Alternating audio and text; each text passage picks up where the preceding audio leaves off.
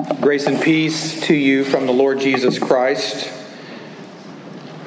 We continue our sermon series in the Gospel of Luke this evening. The focus will be on Luke 20, verses 1 to 9, but I want to back up a little and pick up some context in Luke 19, and we'll be there in just a moment. I want to give you a little bit of the lay of the land here. Tonight, the sermon will be a little different than my usual approach. I want to incorporate a few personal stories to go along with this text to help us see why the question that Jesus poses in the text is so important and so relevant. And so I want to begin in a moment by sharing a couple of stories. Hopefully they will be funny or at least weird to you. And then we will look at the story of Luke in Luke 20, and then I want to end with a sad story and then try to come back and clean up the mess of that sad story before we get out of here. And all of this should only take about 90 minutes, and then we'll be done. If you are willing and able, I invite you to stand for the reading of the Gospel of Jesus Christ from the Gospel of Luke. As we consider tonight whether baptism is top down or bottom up, that is the question. Let us hear the word of the Lord Jesus. And he was teaching daily in the temple. The chief priest and the scribes and the principal men of the people were seeking to destroy him, but they did not find anything they could do, for all the people were hanging on his words. One day, as Jesus was teaching the people in the temple and preaching the gospel, the chief priests and the scribes with the elders came up and said to him, "Tell us by what authority you do these things, or who it is that gave you this authority." He answered them, "I also will ask you a question. Now tell me, was the baptism of John from heaven or from man?" And they discussed it with one another, saying, "If we say from heaven, he will say, 'Why did you not believe him?' But if we say from man, all the people will stone us to death, for they are convinced that John was a prophet." So they answered that they did not know where it came from. And Jesus said to them, "Neither will I tell you by what authority I do these things." And that is the word of the Lord. May God add his blessings to the reading, the preaching, and the hearing of his word. And all the church says, you may be seated. Well, you can imagine, after many years of ministry, I've had a few experiences with baptism. Some very funny, some very weird, some very sad. And I just want to highlight a couple of things for you to show you that not only is the doctrine of baptism strange and odd to many modern Christians, but the practice of it can often lead to strange things as well. I don't want to embarrass anyone at all, so I will try to avoid names, but there are some interesting things that have happened in recent years, which I'll get to in a moment, and we'll build up to that. But going back a few years, when my family and I lived in Mexico, I experienced what has to be one of the funniest, in my mind, one of the funniest baptisms that I was ever a part of. There was a woman who was very dear to us. She was about the age of my mother at the time, so that was the distance between us, and she was very mother-like towards me. She came to faith through a home Bible study that we were leading, and she wanted to be baptized. She had never been baptized in her life, and she asked about it. She saw that in those days we were immersing people, and that was curious to her. She was terrified of water, didn't understand why she had to get into a tank of water and go underwater for it to be a valid baptism. She even appealed to the fact that her own daughter had been baptized in a Presbyterian church in Acapulco by sprinkling. So she said, "Why can't we do that?" I couldn't bear to tell her that I was wrestling with the same question in those days, but under the tradition, I felt compelled to live by the standards of that group of people. And so I said, just give it some time and we will work this out. Well, a few days later, she came back and said that she wanted to be immersed. And so we had to do this. We ordered a water truck to come in and pump water into the baptistry because the water situation is so terrible. So they bring this ice cold water from a well and pump it into the baptistry. She and I descend into the water, and my knees are freezing. I mean, this water is really cold. She comes into the water. She's already trembling with fear. She gets into the water. We go through the situation. She confesses her faith in Jesus. Her daughter is watching. The whole church is present, and I baptize her. And as soon as she comes out of the water, she says, "Santa Maria, el agua está fría." If you know enough Spanish to know, she was saying, "Holy Mary, this water is cold," which made people in the church say, "Wow, her first prayer after baptism is to Mary." That's the funniest one I think I've ever experienced. And it's only rivaled by something that experienced when we baptized some of our children a few years ago. And I don't want to embarrass her at all, but you remember the reactions of, "Not my baby sister," and those kinds of things. And so it's a funny experience to see that God has used this very basic and often crude means to reveal something about himself to us. And so those are a couple of funny stories. Now, a couple of weird stories that I've been a part of. Well, actually, I'll keep it to one.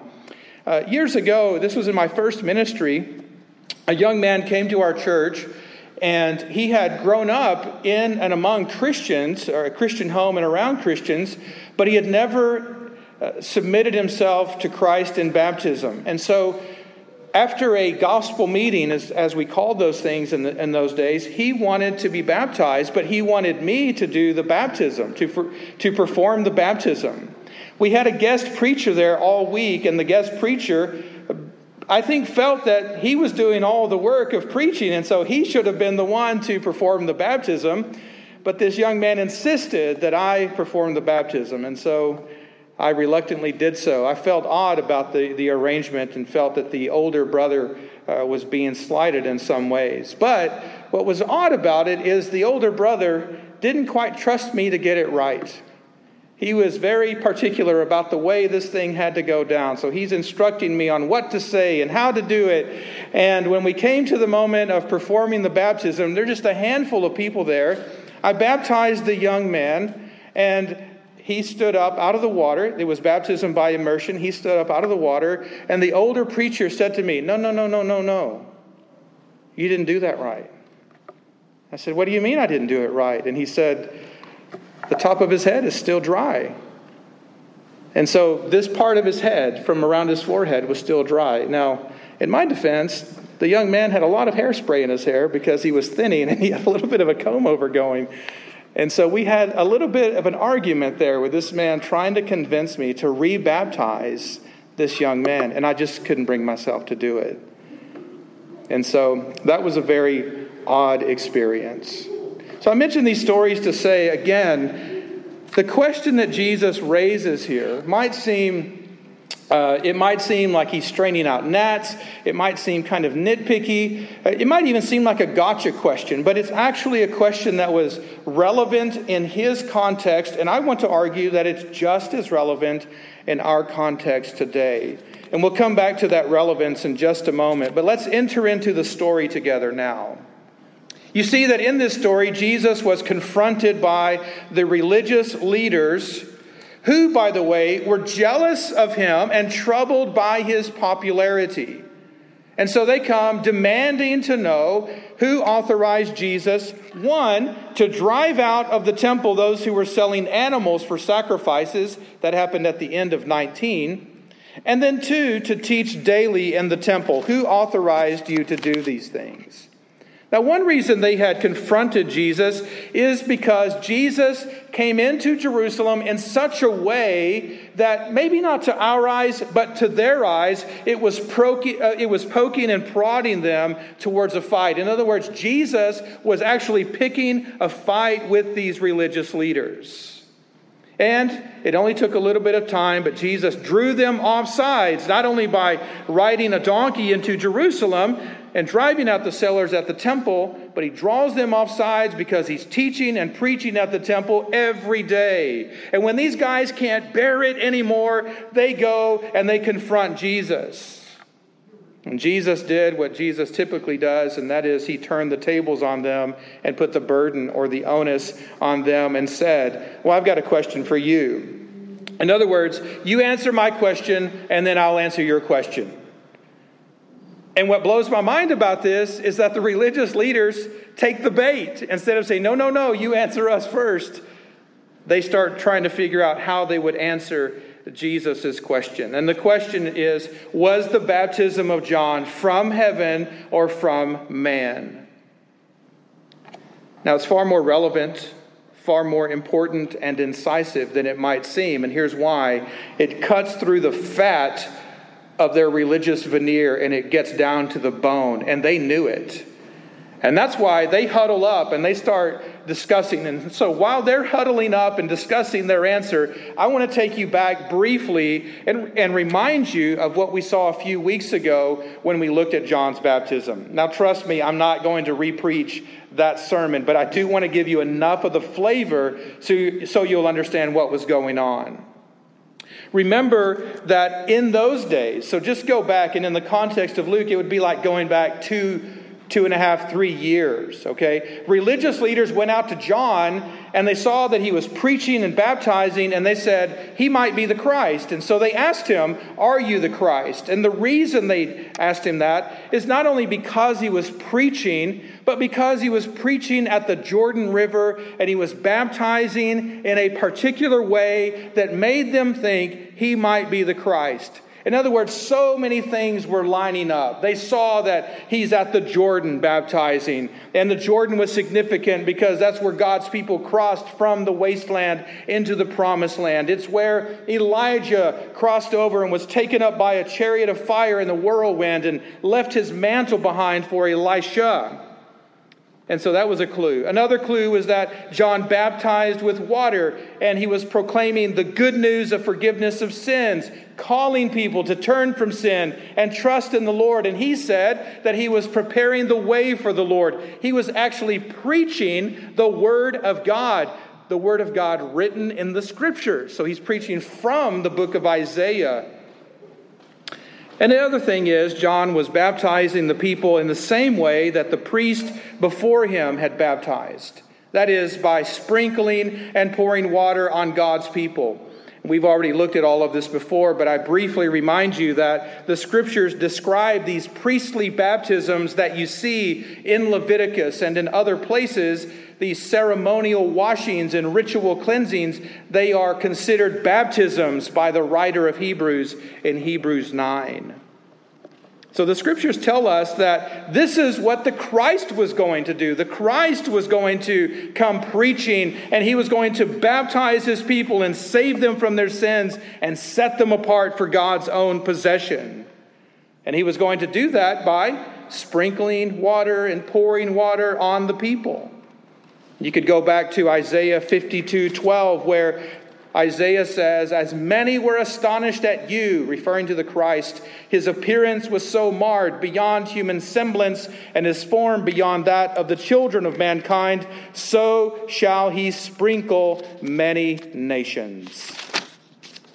God said in Ezekiel 36, I will take you from the nations and gather you from all the countries and bring you into your own land. I will sprinkle clean water on you, and you shall be clean. And I will give you a new heart, and a new spirit I will put within you. And I will remove the heart of stone from your flesh and give you a heart of flesh. And elsewhere, God says in Isaiah 44, I will pour water on the thirsty ground and streams on the dry ground. I will pour my spirit upon your offspring and my blessing upon your descendants. And God said in Joel 2:28 and 29, it shall come to pass afterward that I will pour out my spirit on all flesh. Your sons and your daughters, your old, your young, even on the male and female servants in those days, I will pour out my spirit.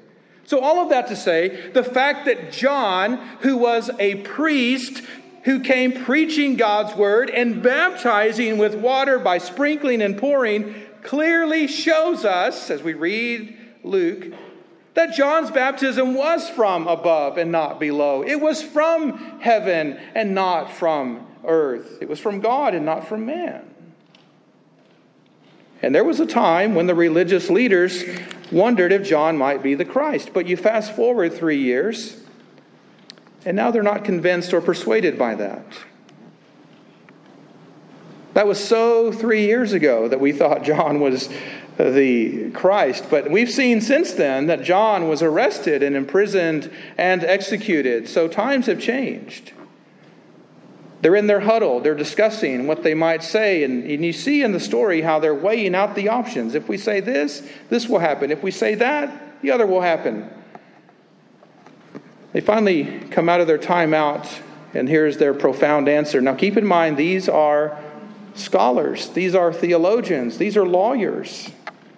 And they come out and they say, here is our answer, our final answer. We don't know. They weren't interested in discovering the truth about baptism. They were interested in preserving their lives and towing their party line. So they lied through their crooked teeth in order to save their stiff necks.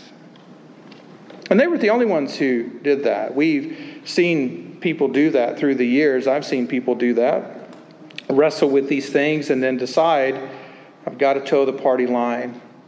I can't budge on this.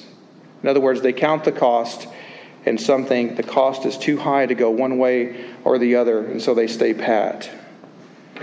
In other words, when you look at these religious leaders, what you have to conclude about them is that these men were cowards. And not just cowards, they were also unbelievers. They were cowards because they feared man, not God. They feared man so much they refused to act on their convictions as religious leaders. And they were unbelievers because they refused to believe the prophet God sent to them to preach the gospel to them. And so they didn't receive the gospel nor the baptism that he preached. They would not repent and believe. And so these men are in terrible condition. So in the end, they would not answer Jesus' question, and Jesus in turn says to them, well, if you're not going to answer my question, I'm not going to answer your question. Jesus knows that if they had answered his question the way they knew they should have answered it, they would have also known the answer to the question they posed him. That, like John's baptism, Jesus' authority came from heaven. Now, that was then, this is now, and I want to try to make a few connections here to show why this matters.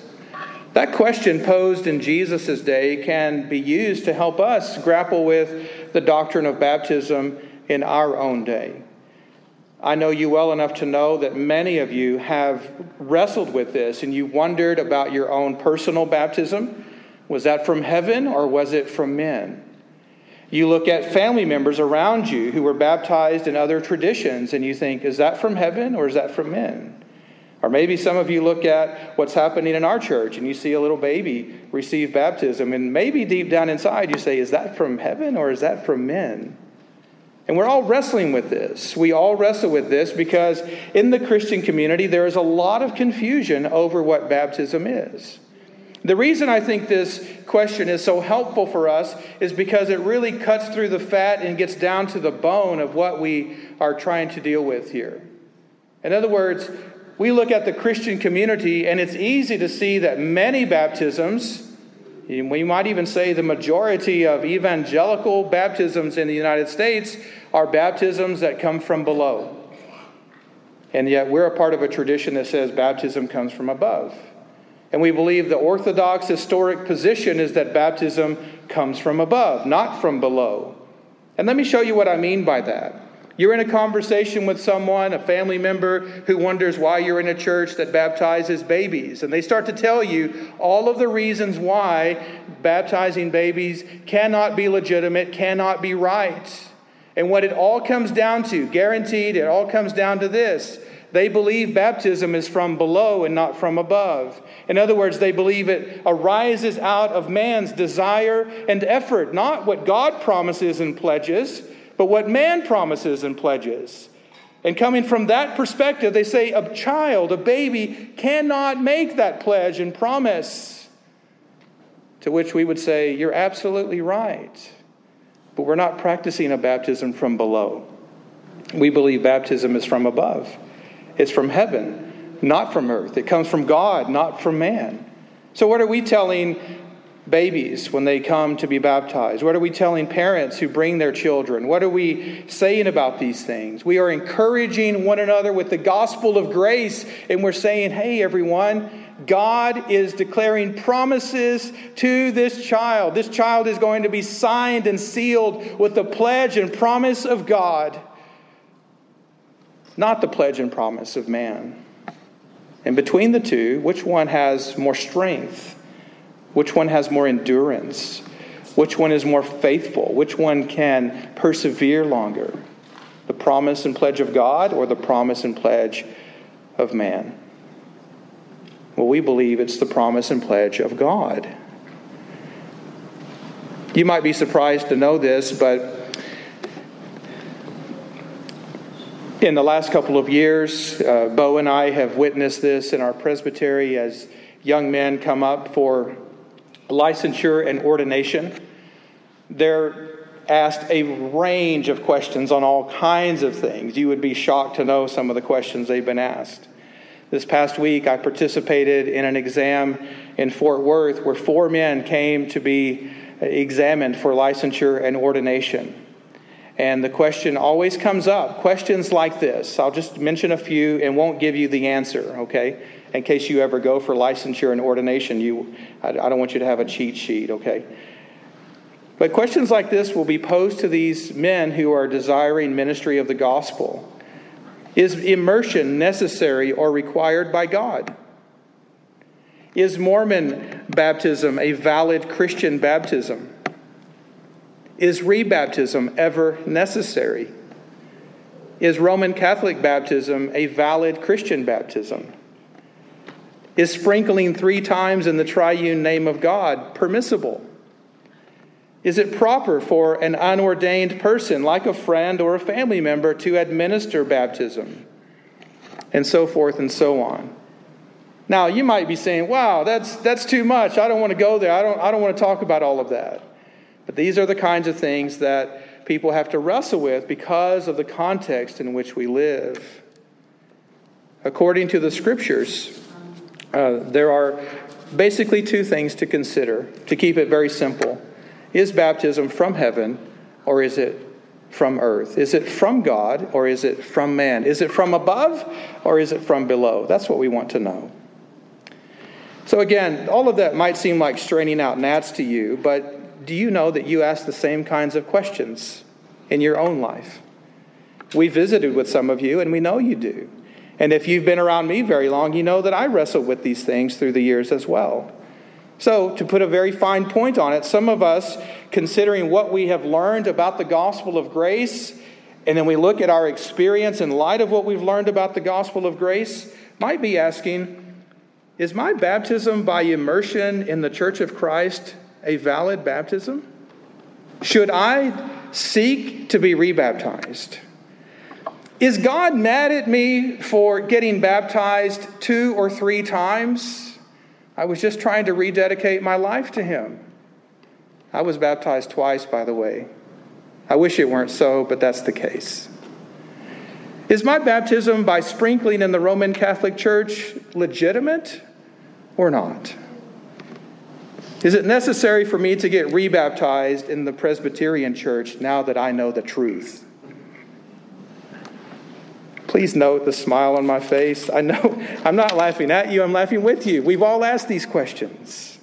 And we ask these questions because we want to know what is right and good. And those of you with a tender conscience and tender hearts probably wrestle with this more than others. But I want to put your mind at ease. I want you to know that if the baptism that you received, whether Whether you received it elsewhere in another tradition, whether it was administered by someone who might not have needed to baptize you, if you're trying to figure out if it's from God or man, heaven or earth, above or below, all of those things, well, here's one way to answer that question. If the baptism is administered according to the gospel of Jesus Christ, in the name of the triune God, with water, in the context of a true Christian church, not a cult or not a sect, that baptism is from God, not man. It is from heaven, not earth. It is from above, not below. Perhaps even despite the theology that the minister or pastor holds who performed the baptism. The best and easy way I know to answer that question, is your baptism from above or below, is this. If a baptism is administered top down, as God's pledge and promise to man, it's a legitimate baptism from heaven. If it's administered bottom up as man's pledge and promise to God, well, it might not be legitimate in some sense. It might be irregular. And that's where most of us find ourselves wrestling with this. Valid, not regular. What do I do about that? Well, here's what you do. You put your trust in Jesus Christ, and not in the mode of your baptism, not in who baptized you, not in where you were baptized, not in how you felt when you were baptized, or if you can remember what it was like when you were baptized. You put your faith, hope, and love in Jesus Christ. That's what you do. Here's a sad story I want to end with. Recently, a pastor friend of mine private messaged me a video of a baptism that took place at his church plant. And the caption that he sent along with the video said, "We dunked a Presbyterian this Sunday, smiley face." I watched the video and I learned some things about the young woman because so much was said about her. I learned that the young woman who had been baptized as an infant, who was raised by faithful Christian parents who pointed her to Jesus through the course of her life, a young woman who had made a profession of faith in Christ 15 years ago, who was known to be a follower of Jesus, quote, for a really, really long time, who openly celebrated God's faithfulness to her throughout all of these things, from her infancy to her adulthood,